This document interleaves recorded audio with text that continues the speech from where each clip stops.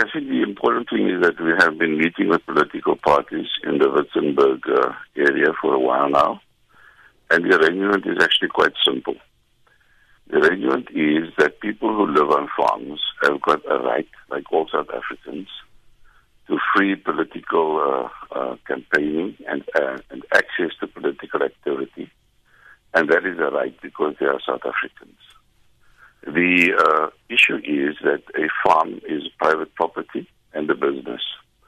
And we have an arrangement with political parties that they will make those arrangements with the farm owners or managers to access the farms in order to campaign and to canvass. Now, there have been issues raised about farms, and we have asked the political parties that they should inform us which farms they have problems with. We have got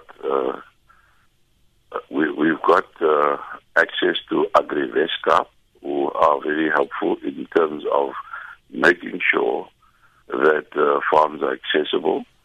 But when you have farmers who simply just want to not have people on their farms at all for canvassing or for campaigning, that is not right. Let's start with this case of the EFF, Mr. Sampson. What happened in this instance? Look, I don't know what happened. I think that I'm saying that we meet with all the political parties. We have met with them. We've also met with AgriWeskaap beforehand, even before this by-election. And the arrangement is very simple. That people on the farms have got access, free access to political activity. That includes campaigning and canvassing. And when political parties do not get access to farms, we feel that it is right that this should be made a case should be made with the police, and we can do it ourselves if we know what farm we're talking about. So if a farmer argues... it is a private property and a business, and political parties must make prior arrangements in order to go. You cannot go to farms at any time you wish. You know, for example, 9 o'clock at night becomes a problem, but I don't know what the exact case is. Okay, so if a farmer argues, as you say, that it's private property and refuses to negotiate any time at all, what recourse other than coming to you do political parties have? Well, I think charges must be made with the police, and they must go to the police and lay charges. So if the IEC says it's a criminal offence, so what statute of the law would they use to prove this case, that they are being denied a right to campaign? Well, the Constitution gives all South Africans the right to free political access and free political activity.